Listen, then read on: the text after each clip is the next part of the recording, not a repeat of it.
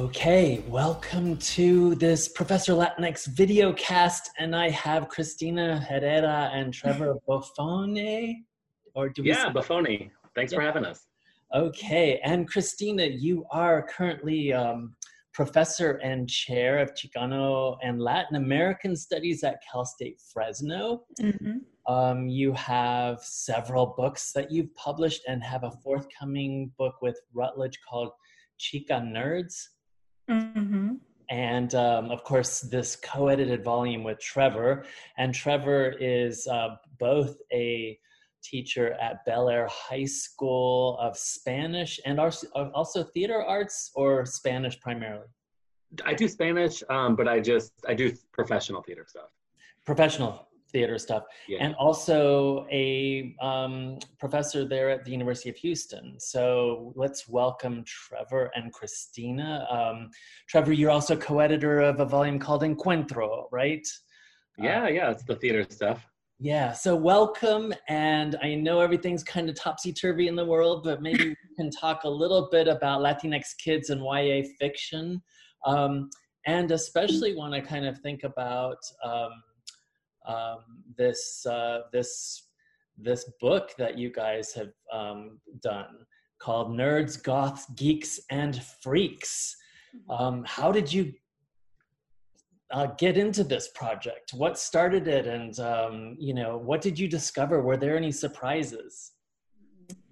Well, go ahead. Do you want to start, Trevor? Or do you want Well, I think Cristina and I met in 2014, was it? Yeah. Mm-hmm. Yeah, at the ALA Latinx Literature Symposium in San Antonio. And we just, we connected like people do at conferences. And then we just started, talking on Facebook. And then, we kind of quickly realized that we work in very similar ways. We had similar interests in terms of literature, similar like sense of humor and like the way we view the field as well. Mm-hmm. And so from there, we kind of were, talking about what could we possibly do a project going forward. But we both had to finish some things. And then Cristina, I'll let you continue because you had, I think, the idea for the project. Yeah, well, I was working on an article that was published in 2017 by The Lion and the Unicorn Children's Lit Journal. And it was the original article on Chica Nerds, which would eventually turn into my book. And over conversations with Trevor kept saying, you need to make this a book, right? It needs to be a book. An article isn't enough.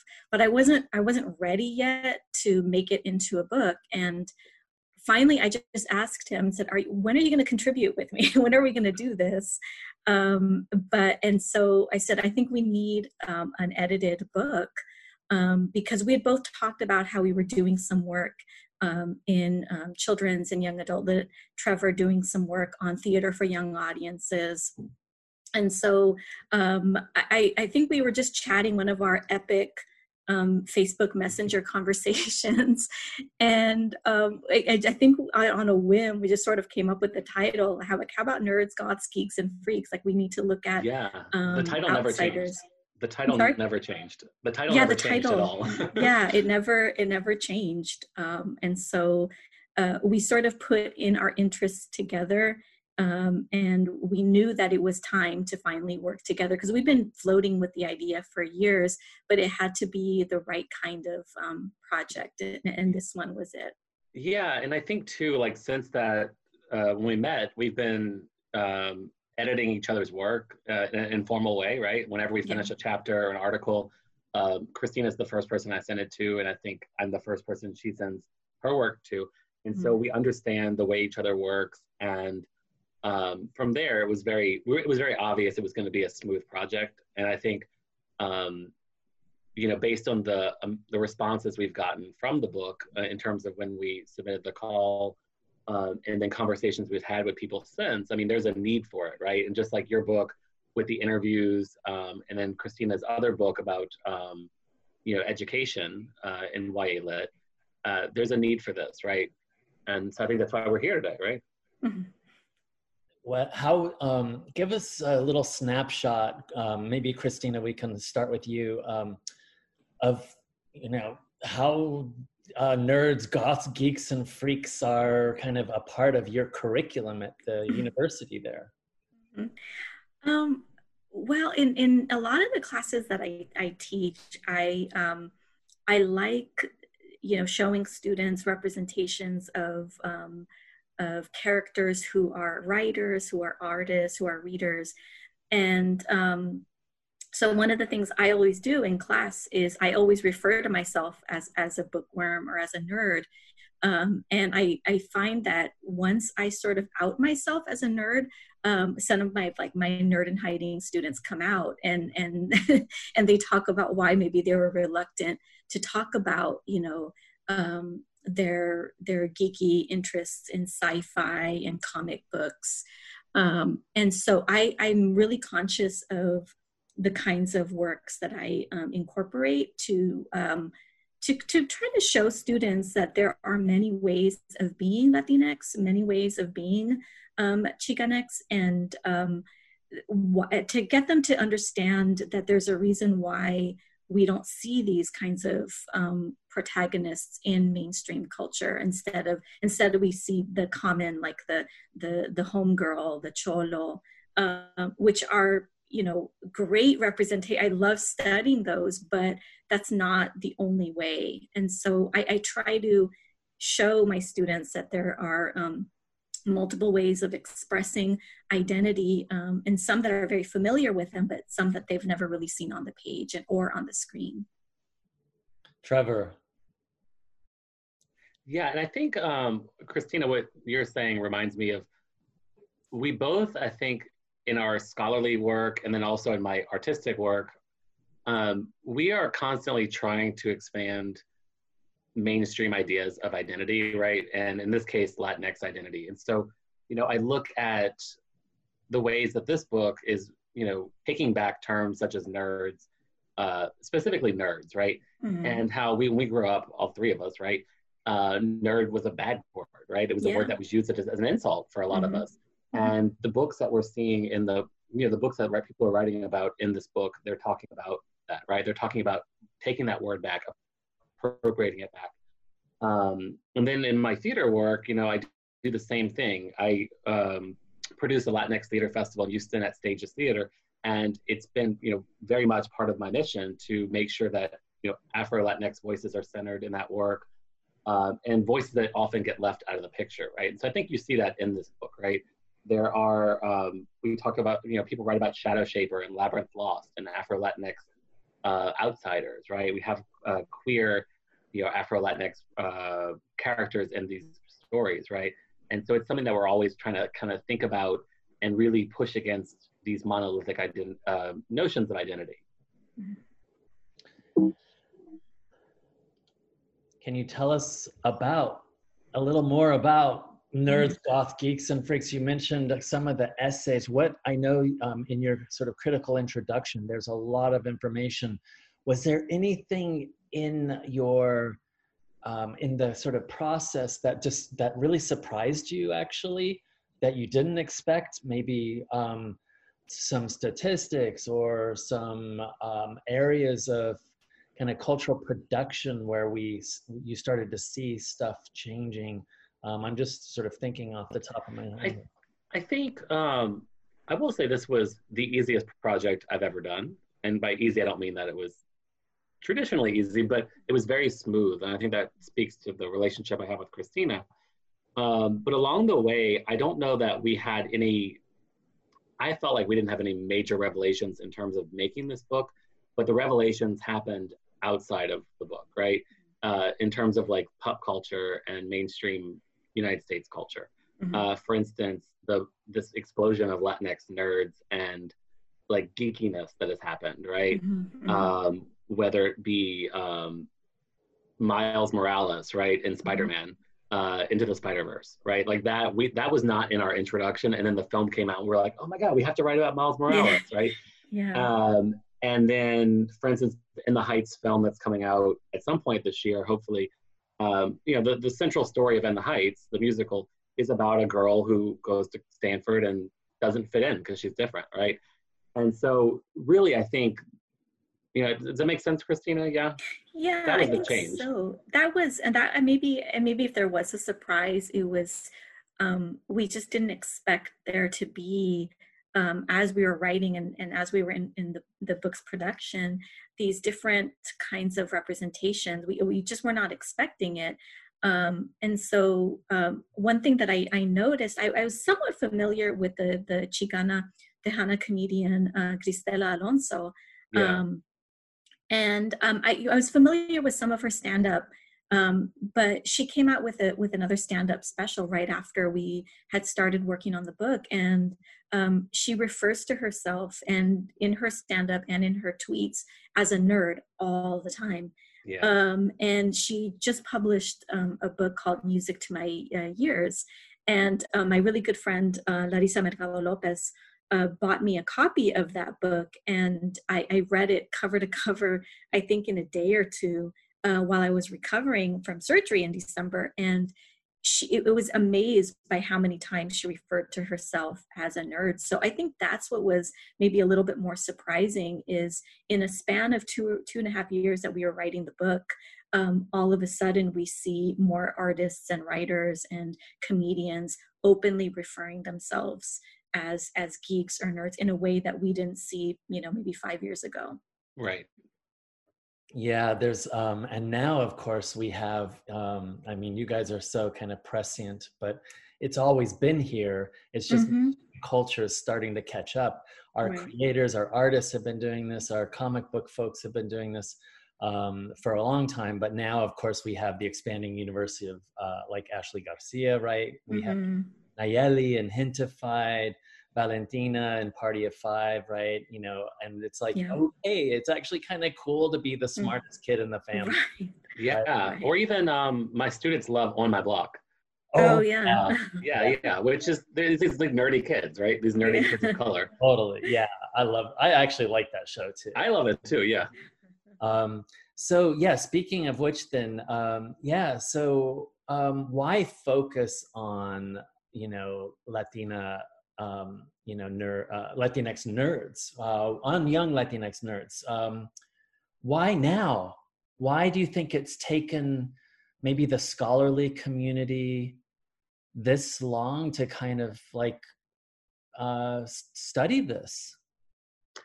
Well, I think Christina will have something more smart than I'll have, but I think in terms of, if we look at YA, a lot of the nerd conversation is happening in YA fiction, right? In terms of literature, and Latinx YA is like the hot thing right now. It's one of the few fields in literature, not fields, but like publishing fields, that is actually growing, right, and becoming more, lucrative. And so, as that's happening, you're also seeing more nuanced stories come out, right? And so one of those stories is really about these nerds and outsiders. Christina is going to add to what I just said. It's very brilliant. No, that was great. Why now? Oh gosh. I mean, I think it's like you said, Frederick, we've always been there. And so in a way, this is nothing new.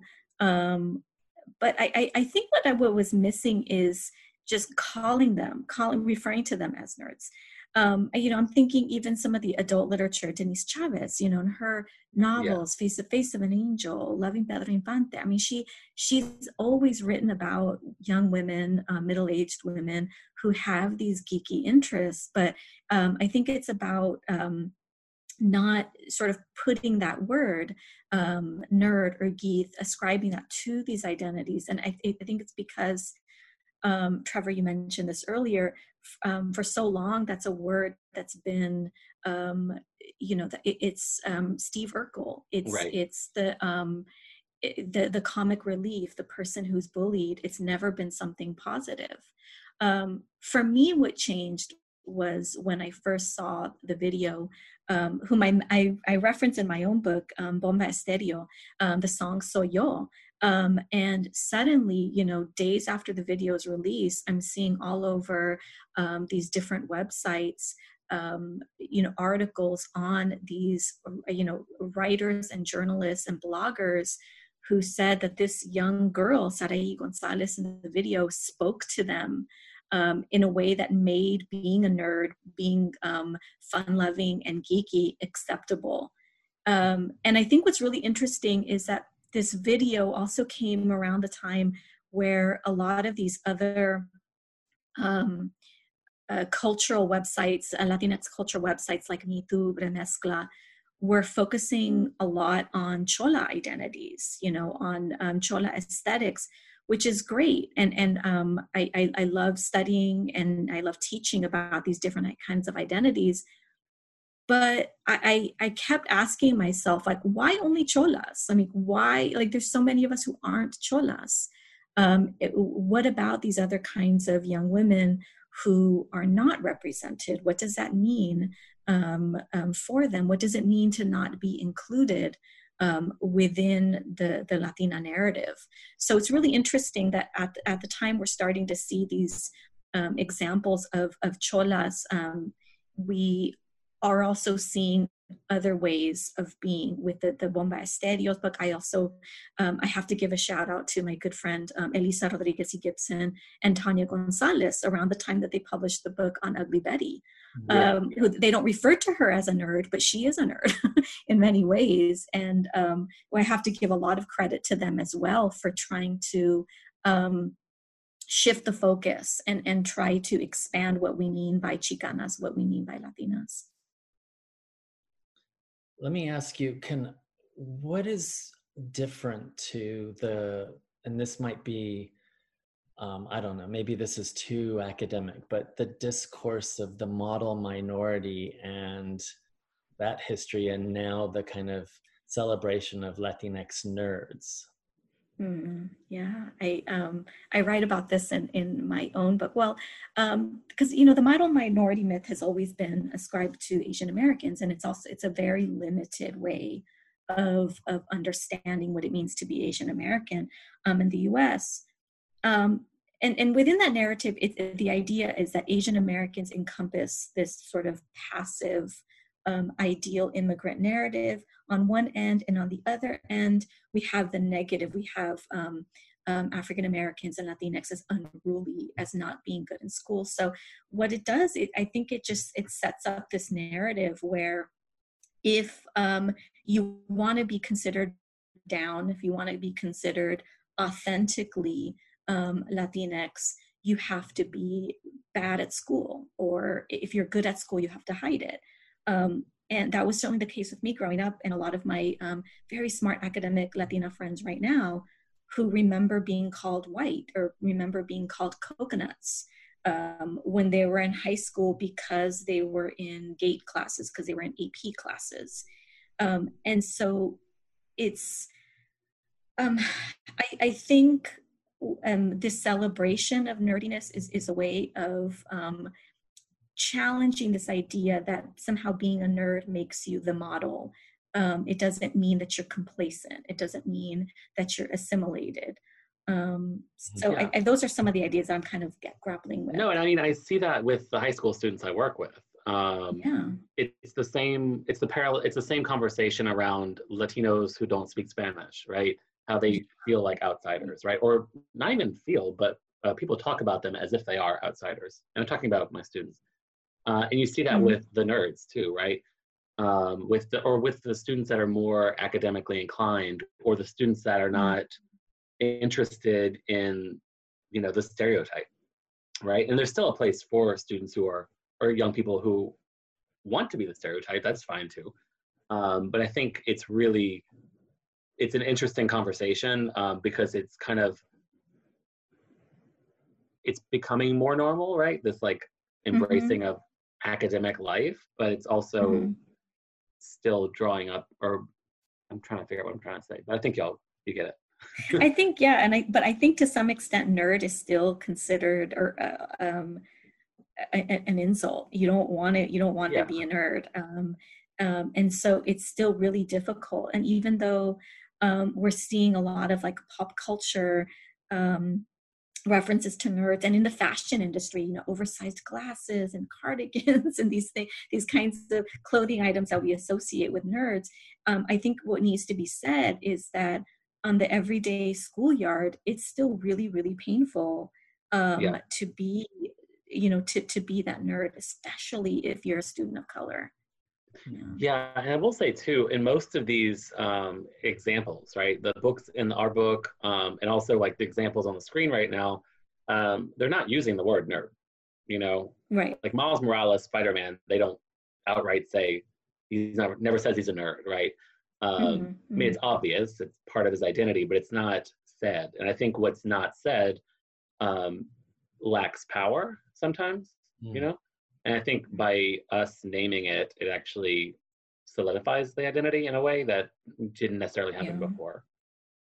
Right, in that positive, naming it in that positive way. Yes, right? yes. Yeah, absolutely. So, I mean, this is crazy, but we all have this experience, right? Going to a library or just seeing what kids are reading and stuff.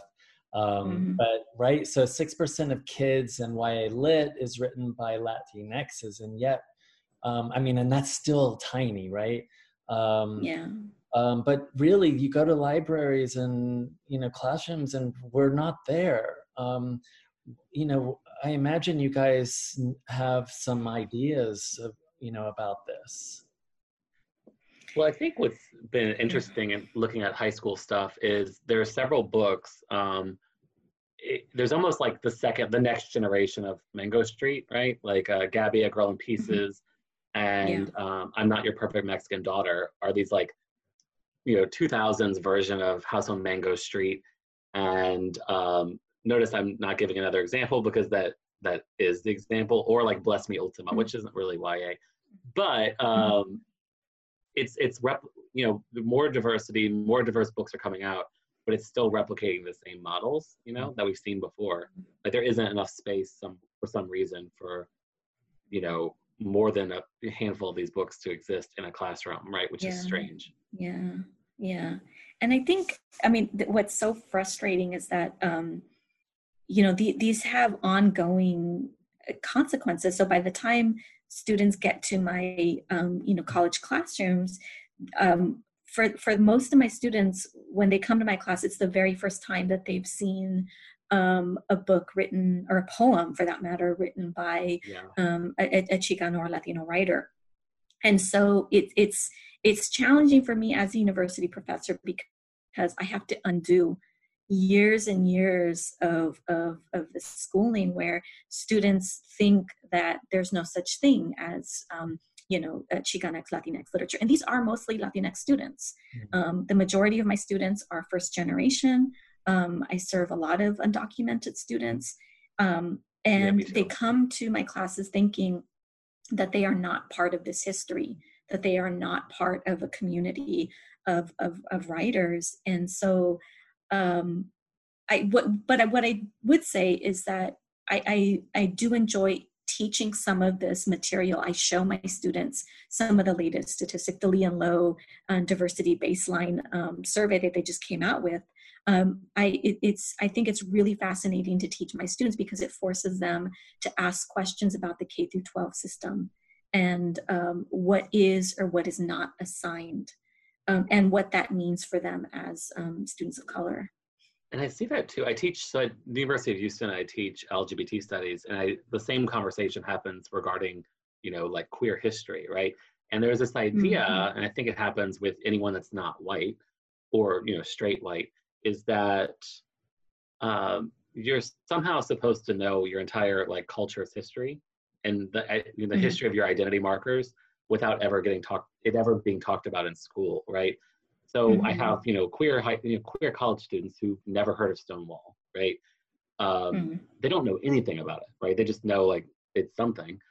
They know what they should know, but they don't actually know anything about it. And so you see the same thing with, Latinx students who have no concept of the history of the community, right? And it's not their fault. It's the fault of the white supremacist system that school is, right? I was working at the high school I work at. We have a Latin dance group. They're amazing, and they're one of the only ones in the region, like in the Houston area. And so I was working with these kids. I said, "What is one of your goals?" And they said, "Well, we want other high schools to have a similar program. We want to train them and get them to have their own programs." And I said, "Oh, there's no other schools? That's kind of strange, because Houston, we have over 1 million Latinos documented, people like U.S. citizen Latinos in Houston alone. And I said, why do you think they don't have, why do you think they don't have programs? And she said, well, I don't know. I said, well, it's white supremacy, right? School, like our actual school was built as a white place, right? My high school was a segregated school when it was built. And because of that legacy, right? It's this like legacy of hate, like Rudy Acuna talks about, right? We're still seeing the effects of that, right? And kids just don't see themselves represented. And so they don't have a chance to learn about who they are, Yeah, it's a deep systemic problem, right? That right.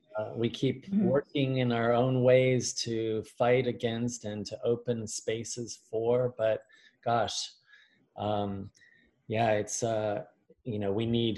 we need Latinx editors, we need Latinx teachers, right? I mean, teachers, you need them in front of the kids. Yes. Right? Library acquisition, librarians, etc. Right? Gosh, you look at Publishers Weekly and Kirkus Review, and like we need them there too, right? I mean, that brings up. I don't remember what press this was, and I don't even know if it was our press for our book, but that was one of the things we encountered when we were submitting the proposal.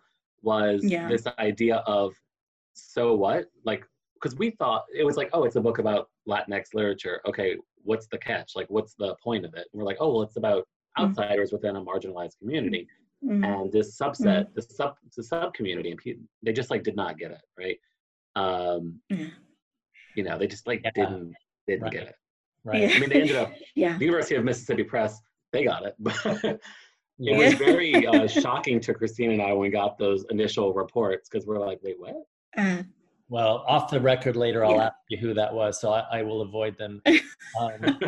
How would you respond to Latinx literary scholarship and teaching is so adult-centric? So I'm a literature theater person, and I don't teach literature or theater explicitly. And so I always what I love about YA theater and YA literature, fiction, or even poetry, is that it's accessible to my students who are not literature majors, who are not theater majors. So that's one of the reasons I always include it, and my students appreciate that, right? And I can assign, a novel like Aristotle and Dante Discover the Secrets of the Universe, which I teach frequently, and they can actually read the whole thing, and they do read the whole thing, or they tell me they do.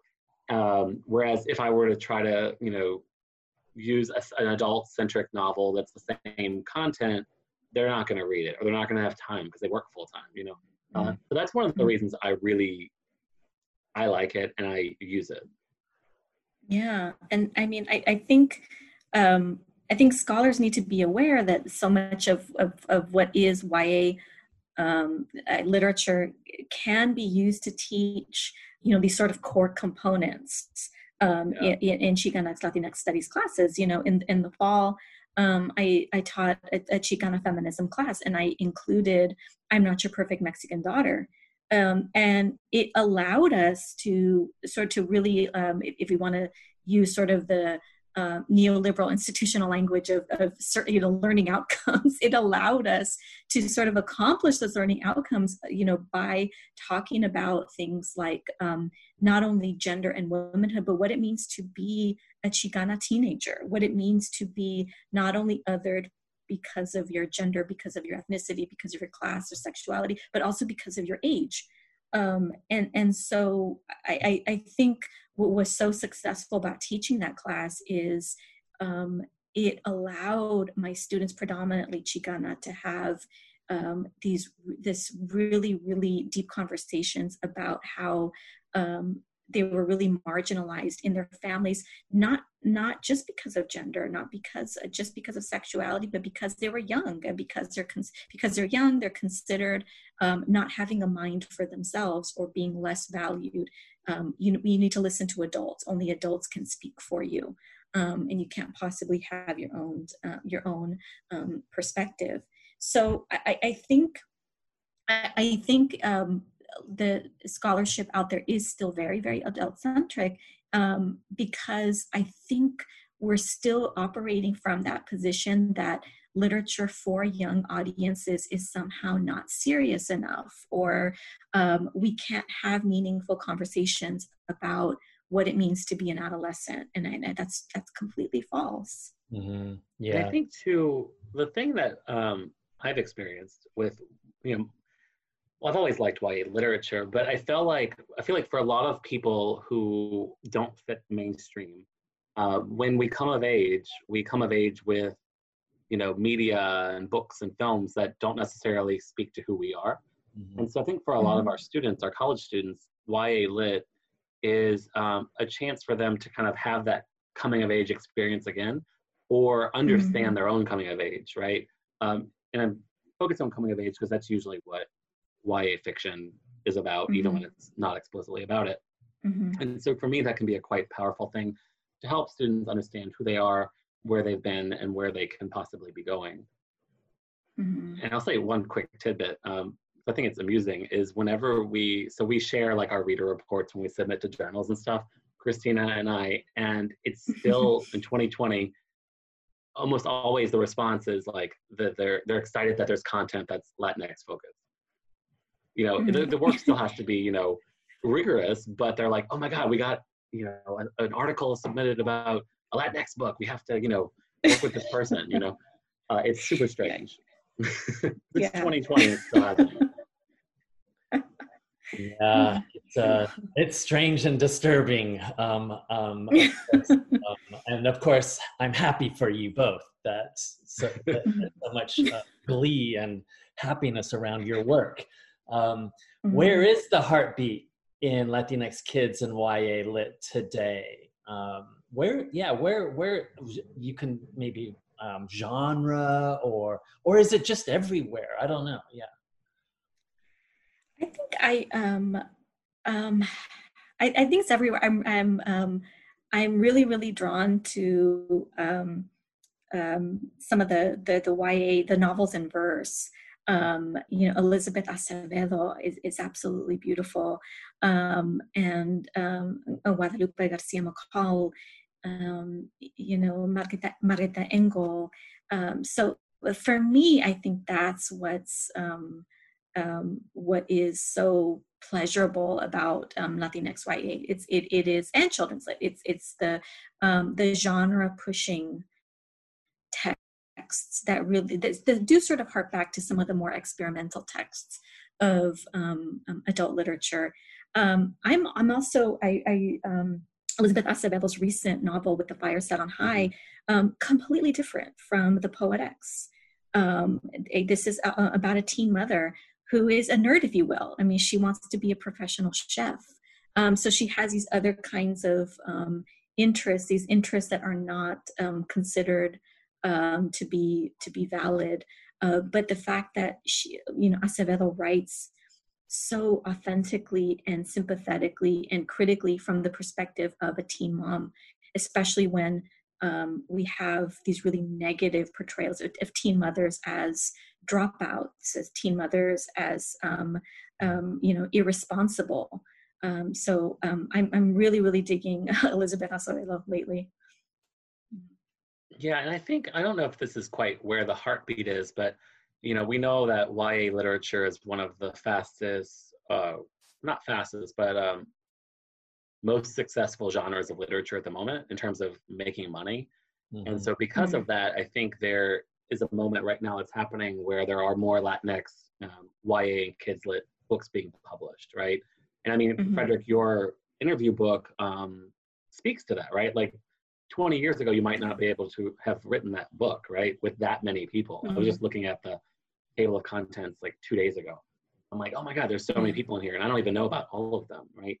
And so I think maybe that's not where the heartbeat is, but I think it shows there is a heartbeat and that it's moving forward. And I think also something exciting about, YA Latinx Lit is you're finding stories about identities that are not necessarily seen in adult-centered lit, right? There seems to be more Afro-Latinx stories. There seems to be more nuance happening in a very interesting way to me. Ben Sines even tells us in that book, he's like, I'm going YA because I get, you know, and it's not really, it's not the money, Yeah. it's the fact that he's got a ton of readers. Like, right? He's Right. working this whole time in the adult kind of space and building, Yeah. building, and kind of struggling with getting his Yeah. readers. And then he publishes, right, his YA, and boom, you Oh, know. he's massive. And I think too, I mean, Yeah. this is, Yeah. And I, you know, yeah. Well, especially now, I feel like we have, you know, technology has given us so much time, but it's also taken up so much time. And I think for me, I love to read YA because I feel like I can actually get through a book. Whereas if I pick up a 500-page, 400-page adult-centered novel, it feels, you know, laborious. Like, oh God, how am I going to do this? Or I feel like I'm in grad school again, right? Whereas I can pick up a 300-page YA book and I can get through 100 pages in a sitting. I'm like, oh my God, I'm reading. It's happening. Yeah.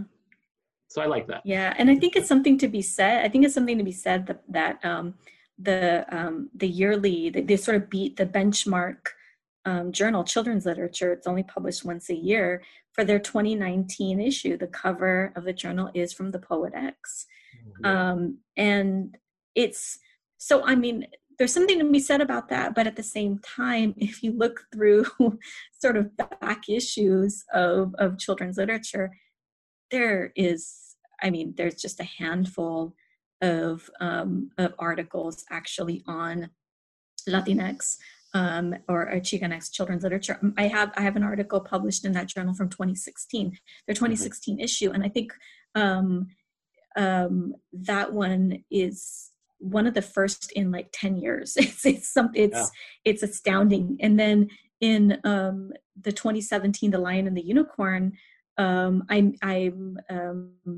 have the honor of being in that issue with Domino Bettis, and the same thing. I think we're like the only two in I don't know how many years.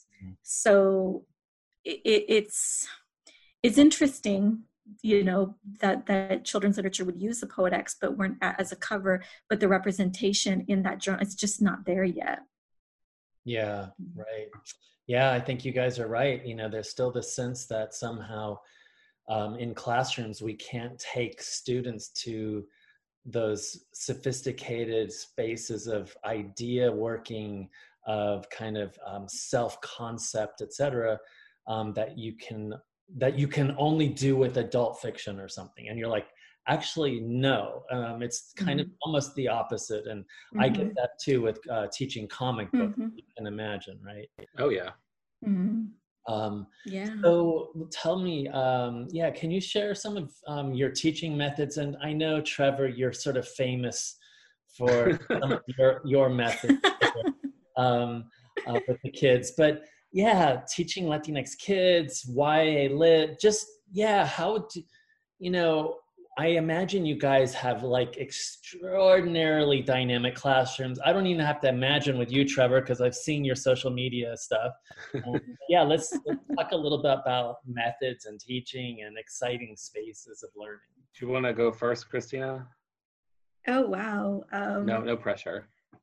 Well, how about I'll go first, but I'll talk about what I do with high school kids, and you can talk about the college kids. So I teach both college and high school, and with the high school, you know, I don't know, I've gone viral. I've been on Good Morning America and all over. You're famous. Because of what I'm doing. I'm famous. No, it feels weird to say.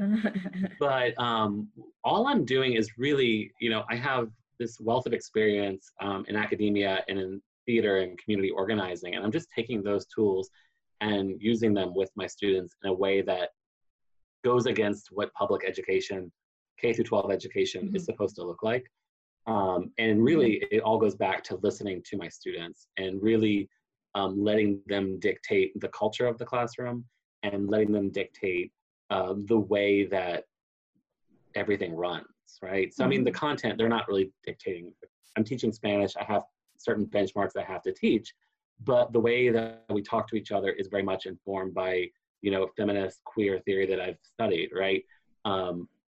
I try to use a non-hierarchical model in my room. Even in my college classes, it's never, you know, it's very much, I enter the space as an equal with everyone.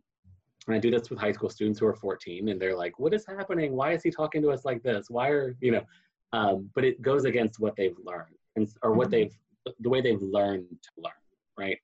And because of that, I've been able to do the things like the Instagram stuff, right? Where I dance with my students. And really, like, what people don't realize is that they're the artistic directors. They're the choreographers. They're the people doing the technology. They're the ones deciding what we're doing. I rarely ever will say like, hey, I want to make a video doing this, and they will come to me. It's really them dictating the content.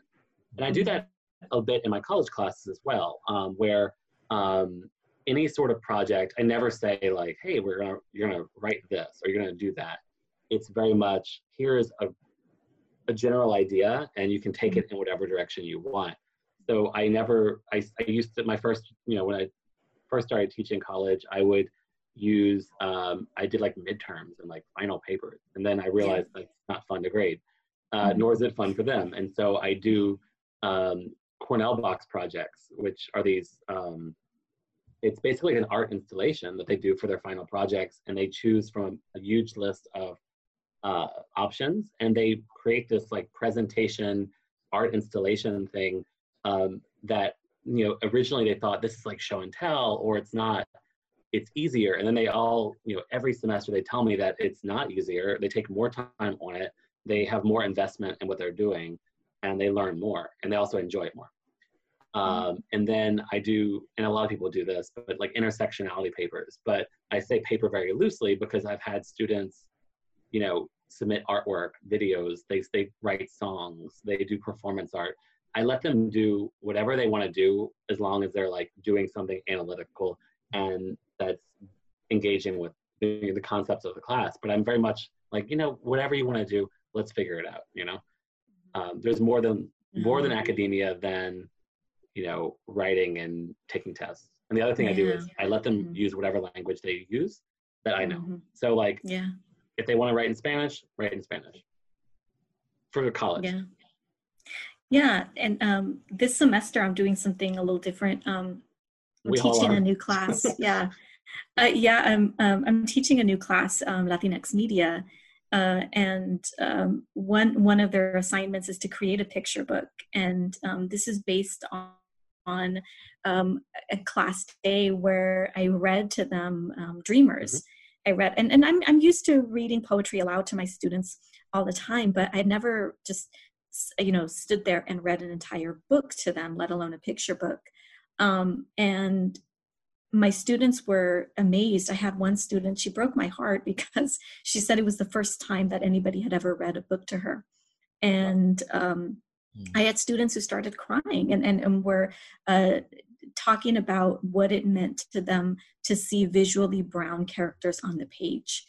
And so I did this assignment. It's based on what we discussed in relation to Chicano picture books, but also in connection to some of our study of the indocuqueer artist Julio Salgado, and comic books. So I assigned America Chavez, I assigned Dreamers, and then Julio Salgado's work. So sort of mixing those visual pieces together to have students create their own picture books based on any topic of their choice.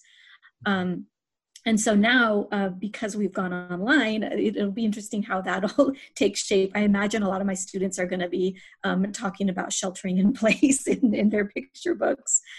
So I've done that. So I think one of my methods, I would say, is that I incorporate children's and YA literature even in classes that you wouldn't think to assign. So like the Latinx Media class, for example. But the other thing that I do fairly often is it's a really simple exercise. It's a Google Images exercise.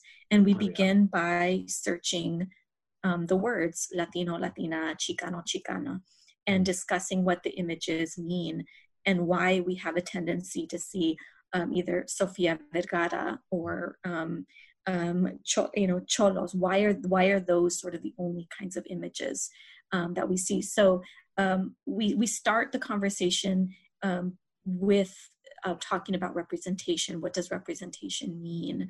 But then we also, begin with a conversation on, tell me about some of the books you read in K through 12. And I'm expecting the same thing. Hemingway, Shakespeare, so I think it's I wouldn't know that it's a set method per se, but these are things that I tend to do semester after semester. We do the Google Images exercise. We frame a discussion around K through 12 and who they study. When I teach Yaqui Delgado Wants to Kick Your Ass, well, we discuss that by having students look at statistics on bullying, statistics on students who are pushed out. And this is interesting because I have a lot of students who are Chicano studies majors, but also criminology majors. So I think it's a really interesting kind of dynamic. You can really tailor a lot of the books, like something like Yaqui Delgado, to think about the school to prison pipeline, or having students discuss their experiences and having armed police officers at their schools. The 3 strikes and you're out. The disciplinary tactics about bullying. And then I have students share interesting stories about their own experiences, either being bullies or being the bullied. And last semester I had 2 students. One was a victim of bullying, and I had the other student who was a bully. And reading that class, that text together was a really amazing experience. Yeah, I remember you told me or a group of us about how when you taught that book, it made the students realize that they had been complicit in bullying, right? By recording it on their phones, which is what happens in high school. And I talk to my students about this all the time. Is a fight breaks out and then everyone pulls out their phone.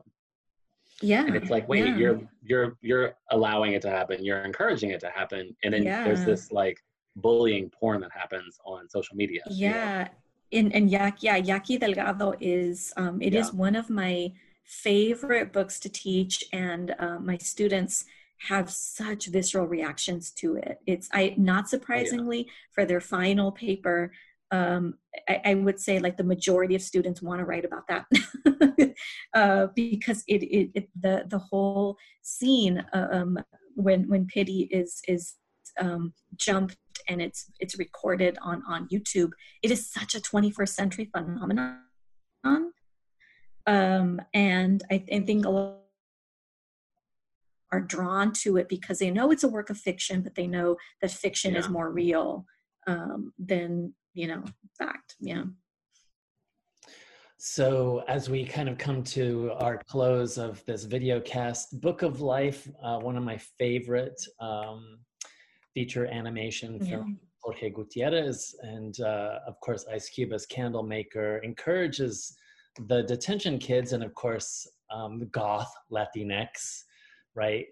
Some of which of color, to go write their own stories, to go write them in a way you guys have just been talking about that, right? Kind of investment in the learning and feeling empowered to write our own stories, to write their stories.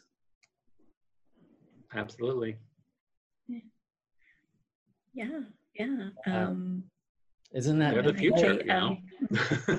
Isn't that kind of gosh, I know we have so much learning going on in the classroom, but in a way, the learning and the empowering kind of have to go hand in hand, and right, and then and so empowered to tell your Latinx nerd story or your Latinx goth story or your, whatever it happens to be, right?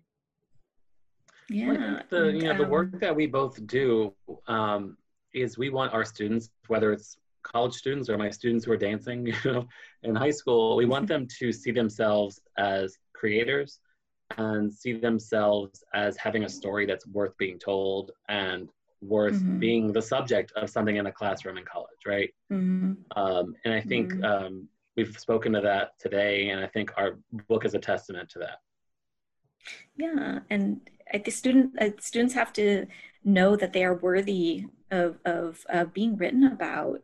This semester, I have a student who identifies as non-binary, And they came to my class, to my office multiple times, and in a lot of distress. And one thing that I do all the time to students who are feeling just sort of like an outsider, not really finding their place, is I always recommend books. And so I told them, you need to read I'm Not Your Perfect Mexican Daughter. And Erika Sanchez actually came to Fresno State and spoke, and my student was there. And I encouraged my student to go and talk to her and to say what the book meant to them. And my student, brought me to tears. And they said, as a brown, as a queer, as a non-binary student, this book told her that, told them that I matter. And it was something that my student had never known before, never known that their life was worth celebrating. And it's, I think that's what's really important. I think of my non-binary student. I think of my other queer students whose stories have never been told. Mm-hmm. So just maybe final couple of words to teachers and scholars, Latinx teachers, scholars, teachers and scholars in general, in terms of Latinx kids and YA Lit. I know you've shared so much here right now, but any kind of final words of wisdom?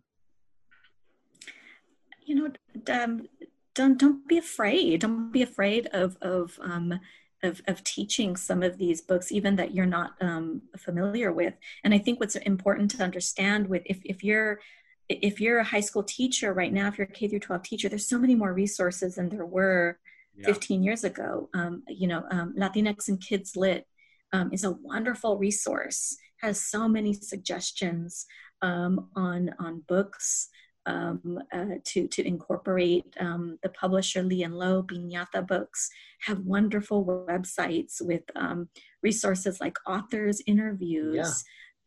So I really think that for those K through 12 teachers who are interested in using some of those sources, they're in a much better place than certainly when I was a high school student. Yeah, and I think the three of us, we're here today because we're having this conversation because books changed our life, right? At some point. And I think, it can do that for any child, right? It's a matter of finding the right, just like your story with I'm Not Your Perfect Mexican Daughter. It's a matter of, even if you haven't read it, to just know, like, here are the books that are working for other people. Here are the lists I can give to students. That can be a powerful thing.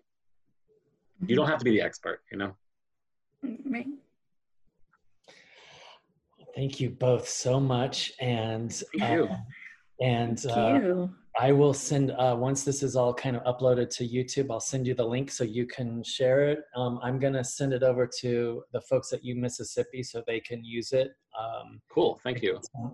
Get some buzz around your book. And thanks for taking the time. It was awesome to see. Thank you for having us. Some time together, and hopefully we'll actually get to spend time in person. Yes, one day. We can leave our houses one day. Okay, thank you. Bye-bye. Okay, thank you so much. Bye-bye.